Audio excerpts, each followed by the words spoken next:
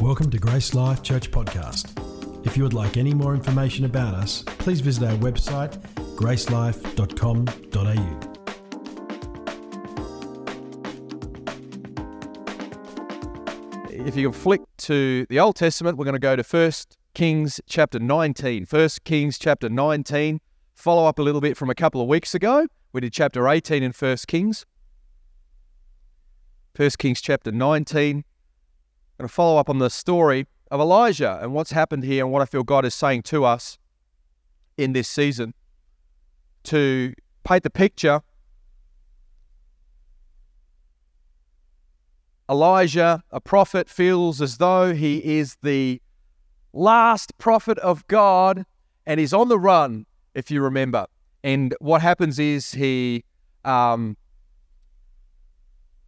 a showdown with all the false prophets, and there was a showdown between his God, our God, the God of Abraham, Isaac, and Jacob, and God of Baal. Fire is brought down from heaven in a spectacular fashion. Can you imagine being there for that? Fire comes down from heaven and shows that the God of Abraham, Isaac, and Jacob is the true God. There is some shifting and changing, a reality check, so to speak. In the nation of Israel, 450 false prophets are eventually killed. And so you see this mighty exploit that Elijah experiences, an incredible work. But then something happens. We see Elijah move from faith then to fear. We talk about moving from fear to faith, but we see Elijah, this amazing man, move from faith to fear. How does this happen? What's going on? Lord, what are you doing? Before we start today, though, can we pray? Lord, we want to thank you for the ministry of your Spirit through your word, that we would see Jesus clearly and the heart of the Father. We thank you for passages like this. May your will be done. In Jesus' name. The Lord's people said, Amen. King Ahab, it says in verse 1 of chapter 19, told Jezebel, his wife, all that Elijah had done and how he had killed all the prophets with the sword. Then Jezebel sent a messenger to Elijah saying, so may the gods do to me and more also if I do not make your life as the life of one of them by this time tomorrow. Then he was afraid, and he arose and ran for his life, and he came to Beersheba, which belongs to Judah, and left his servant there. But he himself went a day's journey into the wilderness, and he came and sat down under a broom tree, and he asked that he might die, saying, it's enough now, O Lord, take away my life, for I'm no better than my fathers. Let's stop there. How does this happen? How is a man of such great faith, seeing such great things,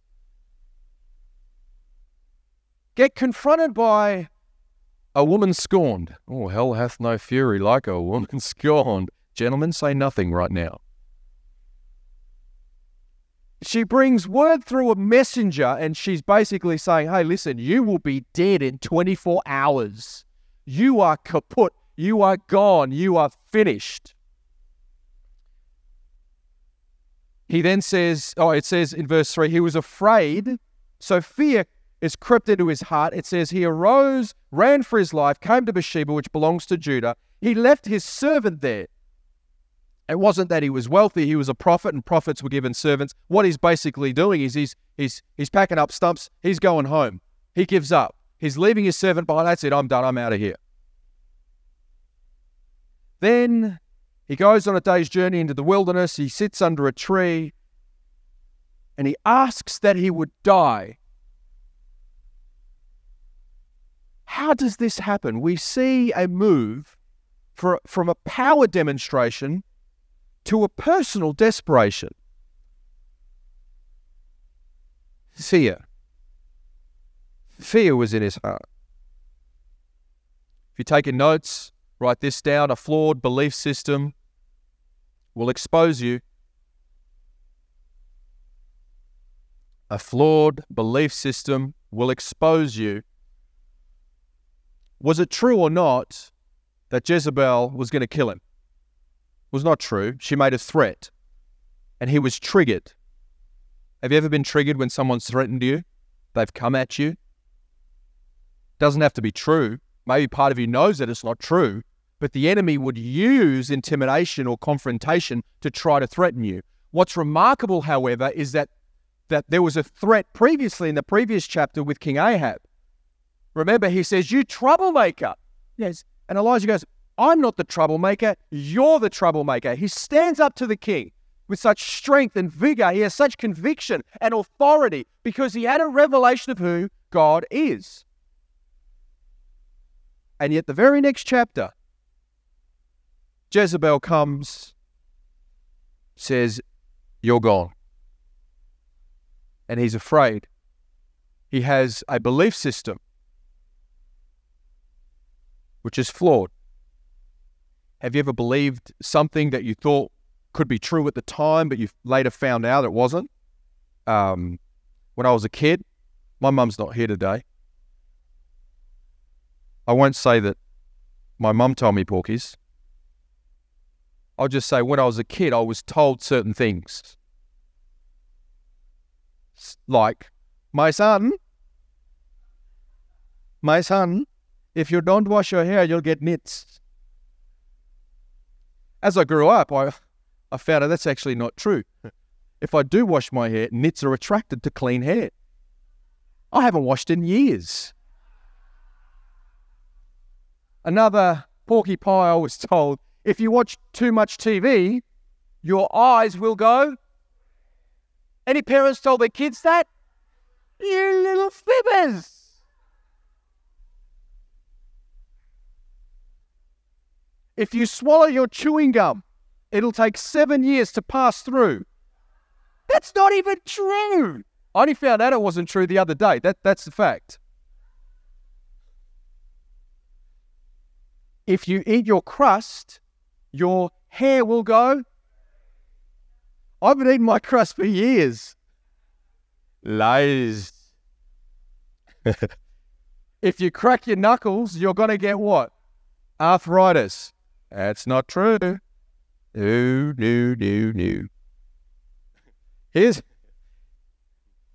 Here's one that I believed for a little while, but then I proved it not to be true. If you pick your nose, your brains will cave in. If you pick your nose, your brains will cave in. It's nonsense. I pick my nose all the time.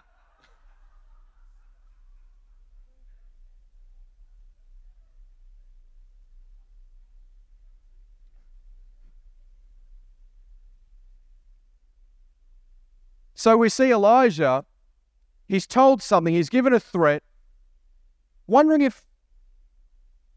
is it true or not, but that wasn't the extent of his flawed belief system.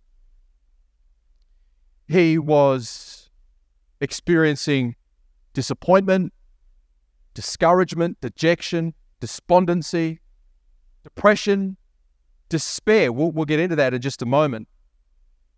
But we get a clue to the extent of why he wanted to die. It says, "It is enough now, O Lord, take away my life, for I am no better than my fathers." This shows you the extent of why he was so depressed, because he had a certain plan, and he had made an assumption that if the nation of Israel saw the great power of God, the miracle of God, everything would be changed, and he could be part of the solution. But then Jezebel comes, and she's like, "That's not enough. I'm coming after you." Keep in mind, Jezebel was a big proponent of Baal, false gods, idolatry, false worship. She was a Phoenician. She comes in, and she's still there, and she's putting a finger in the eye of Elijah, saying, "Who do you think you are? You think you've gotten that far? You think you've done great things?" Elijah then starts to show up how flawed his belief system was, because he thinks, "I'm no better than the ones before me." I'm not good enough. I didn't do enough. I did something wrong. I thought it was on me. I thought I could do it. I thought I could be it. And because I didn't, oh my goodness, I am so out of it. That speaks to his depression and his despair. It wasn't just about his loss of life, because remember, he doesn't care about losing his life. It wasn't just about losing his life. Jezebel says, I'm coming after you. I'm going to kill you. He's not just in fear because of his life, because he a couple of verses later goes, you know what? Take me, Lord. He doesn't care about losing his life. He cares about his worth and his value. Never underestimate your value. And may it never be based upon the things that you think that you can accomplish, even if it's God doing it through you. Every single one of us, we hold intrinsic, incredible value. Every single one of us. There is not one person more valuable than another in this room. In God's eyes, we're all His children. It doesn't matter your age, your gender, your bank balance, your gift mix. It doesn't matter. You are so incredibly loved and valued by God. May we never gain our value on what we think we can accomplish, even if it's in God. Is your belief system flawed? Don't feed off the wrong word. He was given a word from Jezebel, but it wasn't just an external word that he was feeding off. It was an internal word. I'm not good enough. What word are you listening to? What word are you basing your life upon? What word are you feeding off? Because what we feed off, we become. It shapes us. One great reason why I love this book, it's not just a book, it's a holy book. The Holy Bible, not just any Bible, not just any book, it's the Holy Bible. It's the truth. We live in a day and an age where truth is subjective. Your truth is different to my truth, and my truth is my truth, so you have no right to tell me that I'm wrong. We call that subjective relativism, where what is relatively true is based upon my perspective. And if you want to believe this, you can, but you have no right to tell other people that it's true at the expense of someone else being wrong. I'm here to tell you. Like I said recently, just quoting what Jesus says, there is no way to the Father except through the Son. John 14:6. He's the way, the truth, and the life. No other way. I'm here to tell you, Hinduism will not connect you with God. Taoism will not connect you with God. Islam will not connect you with God. Buddhism will not connect you with God. Sikhism will not connect you with God. Taoism, Hinduism, Buddhism, Sikhism, any other isms. It's in Jesus. It's the person of Christ Himself. He is the only way, the only truth, and the only life. I don't care what your truth is, that's God's truth. I have certain truths that I sometimes and probably still adhere to, that God is still showing up in me, that I've got to align with God's word by God's Spirit. There are some truths about God I've struggled to accept. For years I struggled with the concept of eternal damnation and hell. I don't like that idea. I don't like it. And I would spend time apologizing for God rather than apologizing to Him. I don't like the idea of God sending a son to die on a cross, a horrendous death. What? I don't know if I like that idea. We can become desensitized to it, but it's actually quite a big thing. But just because we like it or not should not change whether it's true or not. Discomfort should never get in the way from correct doctrine, correct belief. What belief system are you building your life on? Are you going to have a belief system that's shaped by what you see on Netflix or what you see on Facebook or what you read in the newspapers? Lord, help me. I want my life to be built on what is true. Amen or ouch? I love that here. This is so encouraging. Elijah asked God to take his life. Elijah, by the way, knows that it's not his life to take. Elijah doesn't assume sovereignty over his own well-being. He puts himself in the hands of God. Lord, I don't want to be around, but you get rid of me because I can't do it. And God's no is probably a good thing here. Sometimes God's going to say no to you, and that's okay. We actually find it's a good thing. How did Elijah eventually die? Does anyone know? He didn't. In 2 Kings, I think it's chapter 2, he's taken up to heaven. He doesn't die. Imagine if God answered his prayer the way that he asked it in that moment. But the good thing, though, is that in his state of desperation, depression, and despair, he didn't just take matters into his own hands. He placed it in God's, and that's the exact place we need to be. Always, when we're going to get depressed, friends. We're going to feel moments of despair in life. I'm telling you, following Jesus ain't always easy. But in those moments, even when you know you're not thinking right, take it to God. Take it to God. He knows us better than we do.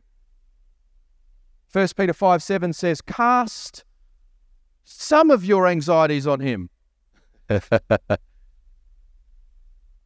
Casting all your anxieties upon him. Why? Because he cares for you.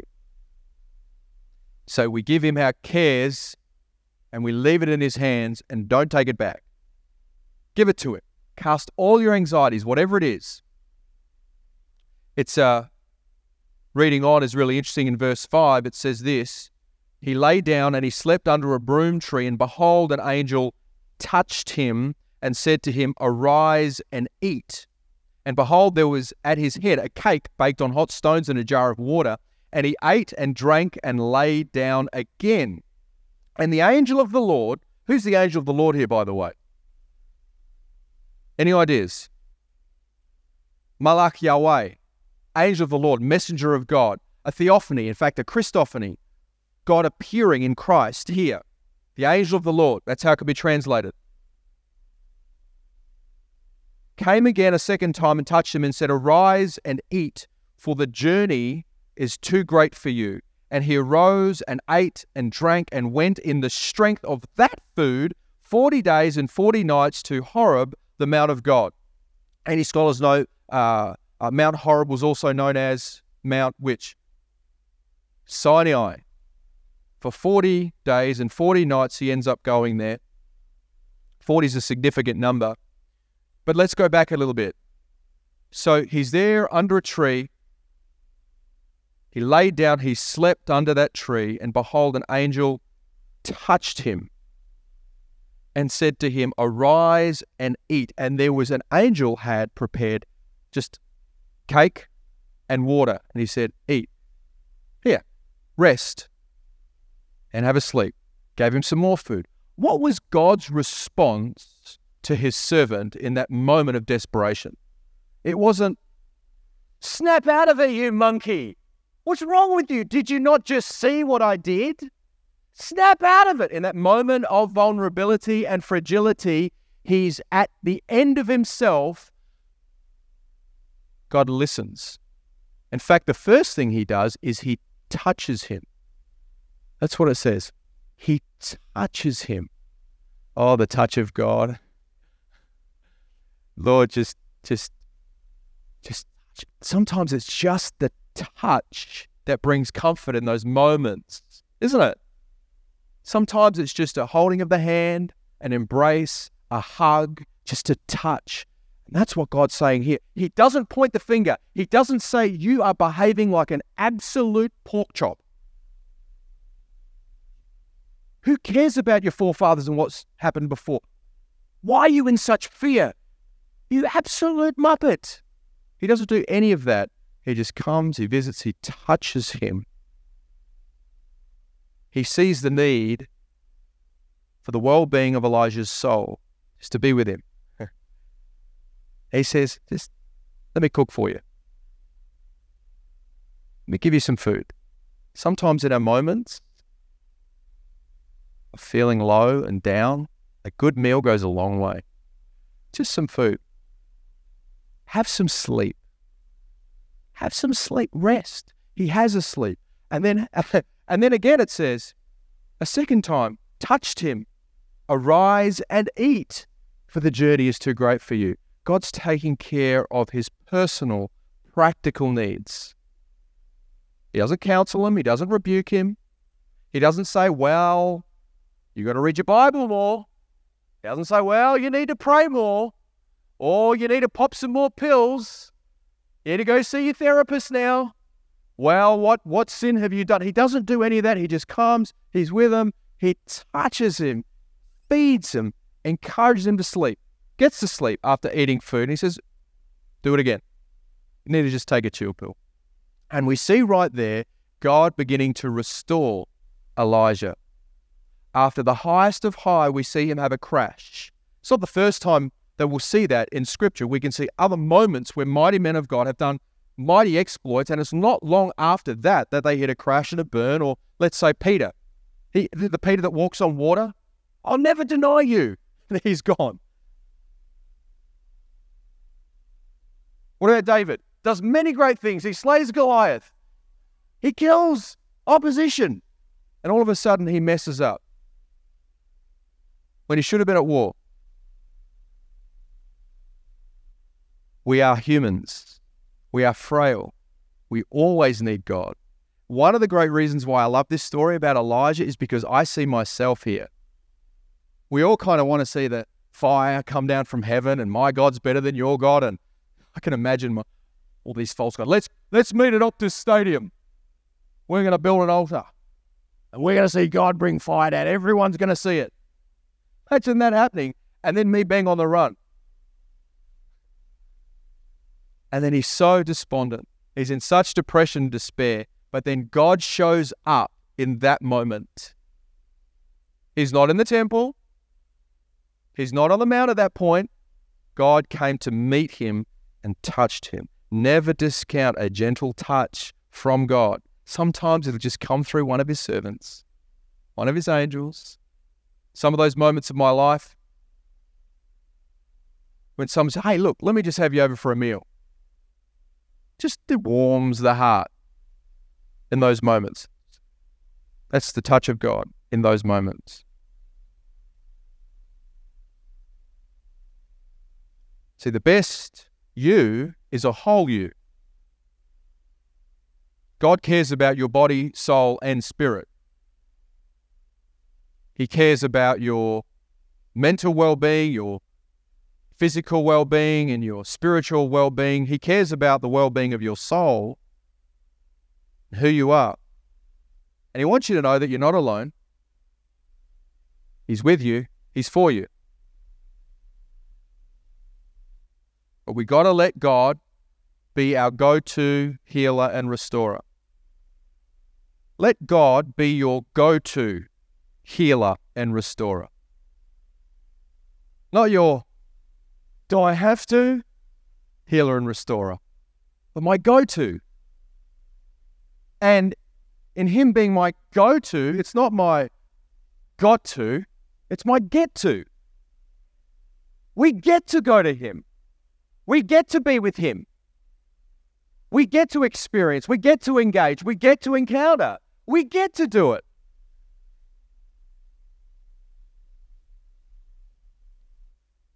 Psalm 42, verse 5 and 6. Why are you cast down, O my soul, and why are you in turmoil within me? Hope in God, for I shall again praise him, my salvation and my God. My soul is downcast within me, therefore remember you from the land of Jordan and of Hermon, from Mount Mizar. Why are you cast down, O my soul? Why are you cast down? He's talking to himself. Hope in God. He's talking to himself. Here's a great quote I recently heard. Can we put that quote up, please?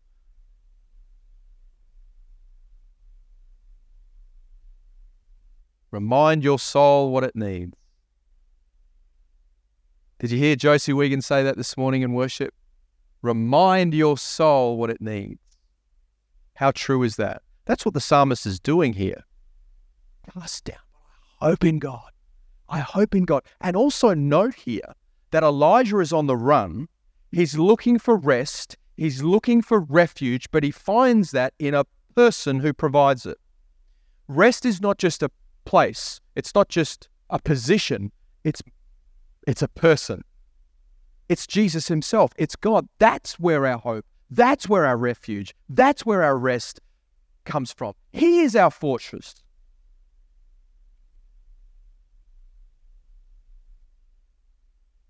If anyone knows what we need, it's God.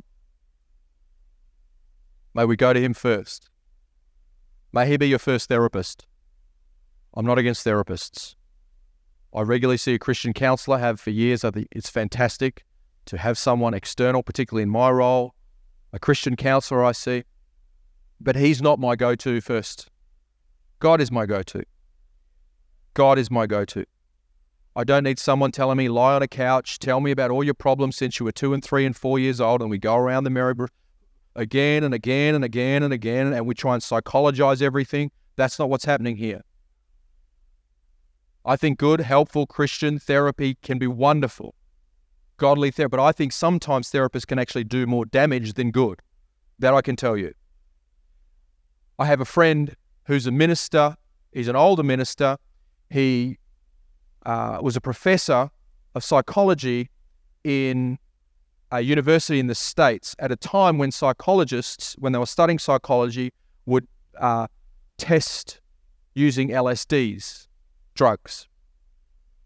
And that's what they would do. Psychologists, they would try to medicate issues. And this is what he now says, though. He's now a minister. He says, Josh, I'm here to tell you that when Jesus says, and he says, this is coming from someone that was a professor as a psychologist, I'm here to tell you when Jesus says, I have come to give life and life in abundance, he meant it. The answer is in Jesus. And he says, I'm not saying that there is not a place for therapy. There is. But Jesus is our go-to. May Jesus be your go-to. May he be your number one, not your second or your third or your fourth option. When your medication doesn't work, when you're not happy with your therapist, may he be the first person. That's what we see happening with Elijah here. Are you still with me? Have I lost some therapists in the house today? So you may be in a position where you're feeling like maybe you're like Elijah. You're not broken, you're just bent over. But deep down, you've got your roots in God, and he's not going to allow you to break. He's here to come alongside and strengthen you. That what you go through, whether it be past, present, or future, he will use for his glory. He will redeem it. Verse 9, it says, there he came to a cave. In fact, that can be interpreted as cleft. He lodged in it. By the way, so he's now gone to Mount Sinai, or Mount Horeb. Where have we seen this before? That there was a cleft. Moses, right? Okay. He lodged in it, and behold, the word of the Lord came to him, and he said to him, what are you doing here, Elijah? He said, I've been very jealous for the Lord, the God of hosts, for the people of Israel have forsaken your covenant, thrown down your altars, and killed your prophets with the sword. And I, even I only am left, and they seek my life to take it away. Verse 11. And he said, go out and stand on the mount before the Lord. And behold, the Lord passed by. We heard that before? Exodus 33, right?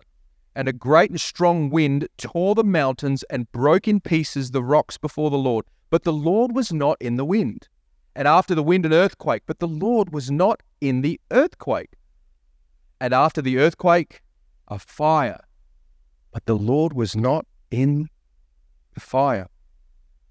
And after the fire, the sound of a low whisper. Elijah heard it. He wrapped his face in his cloak and went out and stood at the entrance of the cave. And behold, there came a voice to him saying, "What are you doing here, Elijah?" Same question. Elijah says, "I've been very jealous for the Lord, the God hosts, for the people, for the Lord, the God of hosts, for the people of Israel have forsaken your covenant, thrown down your altars, and killed your prophets with the sword. And I, even I only am left, and they seek my life to take it away." It says the same thing again. By the way, is he actually answering the question? He's not. He's not. God's asking him a specific question. What are you actually doing here? Probably a good response would have been, I'm on the run. I'm scared. I don't know, nothing. I don't know what I'm doing. But when God asks a question, he's trying to elicit information. And the information is not for God's benefit. It's for Elijah's. When God asks you a question, it's not because God doesn't know the answer. He's likely going into teaching mode. He's trying to teach us something. So what God is doing here is he is trying to get a conversation. He's trying to pull out of Elijah stuff that's in his heart. And in fact, God doesn't directly respond to this, just like he didn't previously. When the angel of the Lord came to him, he didn't give him a big pep talk. He didn't rebuke him at that moment. And the same thing's happening here at Mount Sinai. He's saying, what are you doing here? We see almost like a speech that's rehearsed from Elijah. He says the same thing happened twice. I'm the only one here. But it was God's voice that brought about all the change. See, liberation, transformation, and reformation come from God's voice. Comes from God's voice. We've got to learn to lean into his whisper. See, previously on Mount Sinai, God appeared to Moses in power, wonder, and splendor. Elijah was familiar with that. Elijah had seen that. So perhaps Elijah was expecting that to happen again. Perhaps he had been a little bit too prescriptive with God and how God operates. Anyone been guilty of being prescriptive with God and how he operates? Or am I the only one? Elijah ended up in this mess of depression, despair, not because God let him down. Elijah's God didn't let Elijah down. Elijah's plan let Elijah down. Because Elijah had a plan expecting God to do something. For God to show up in power, it would change the whole nation. Can I say, I think sometimes in the charismatic Pentecostal arm of God's family, to which we are placed, we place too much emphasis on the power and the loudness and the swinging from the chandeliersness of God at work. And we miss him at times in the low whisper.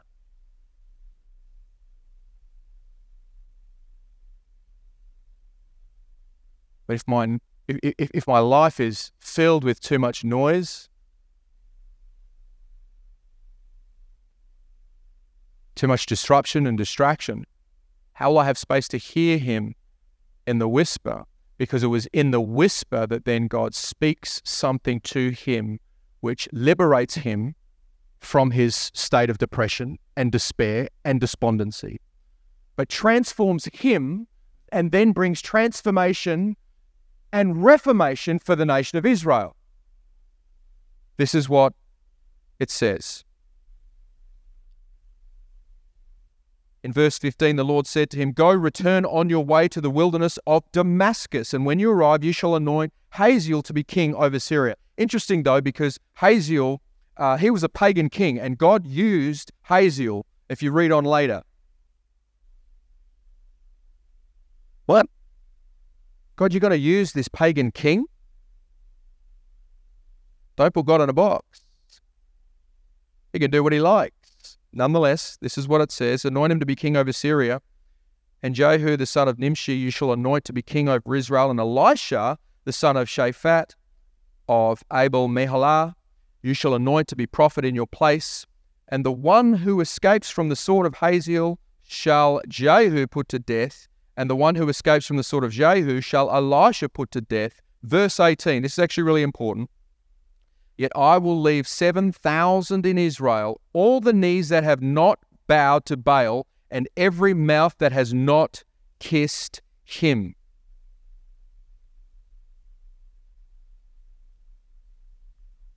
Remember Elijah's speech? I'm the only one. Where are they? What was part of Elijah's liberation and transformation? His healing, his restoration, was this very verse. I will leave 7,000 in Israel, all the knees that have not bowed to Baal, and every mouth that has not kissed him. What he's saying is, Elijah, there's a lot of others that are there that have not given over to Baal worship. What you have done, how you have stood for me, has an impact. You might feel low at this moment, but be encouraged. There is a remnant. There is always a remnant. Never give up, no matter how you feel. Even in those moments, like we see from Elijah, in those moments of fragility and we're feeling overwhelmed, what does he do? He magnifies the bad and minimizes the good. Have you ever done that before? It's so hard. What about me? It isn't fair. That's where Elijah's at.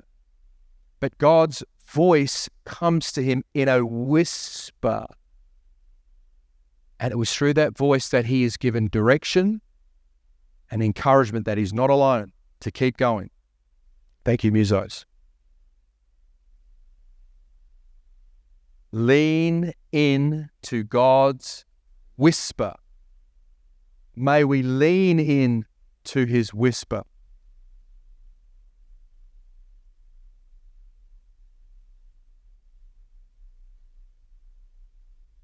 Verse 11 again. Behold, the Lord passed by, a great and strong wind tore the mountains and broke in pieces the rocks before the Lord. But the Lord was not in the wind. After the wind, an earthquake, but the Lord was not in the earthquake. And after the earthquake, a fire, but the Lord was not in the fire. This would have rocked Elijah's head. It would have changed his thinking, because these things were often precursors for God to speak, but not this time, because you can't put God in a box.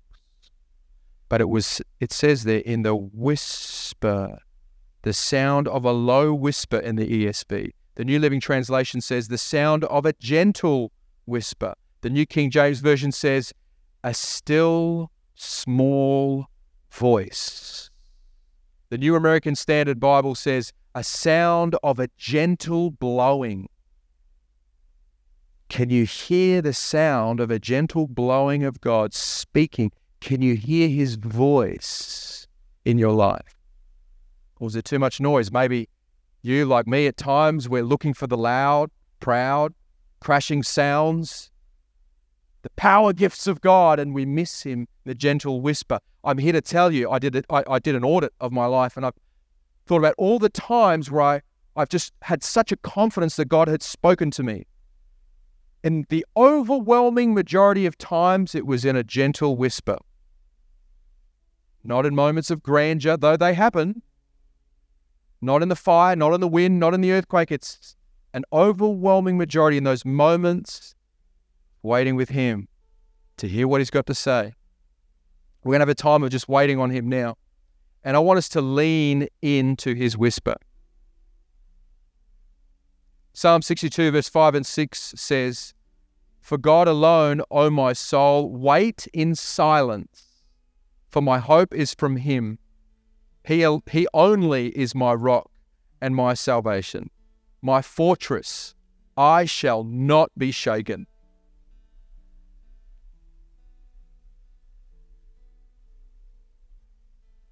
If you're comfortable, would you just stand with me? We're going to pray and invite the Holy Spirit. Mindful of time, if you need to go and grab your kids, feel free to do it. But I just want to create some space to wait on Holy Spirit just now. Can we do that together? We're going to invite Holy Spirit to come and sovereignly speak, that we would lean in and hear his whisper. Posture our hearts. You know, when someone whispers to you and they speak softly, what's the first thing you do? Turn your ear, you lean in, don't you? We lean in. That's all we're going to do this morning. We're going to lean in. Posture our hearts in a way that we quieten our souls. Shut out the noise. Where will you allow him and how will you allow him to speak to you this morning?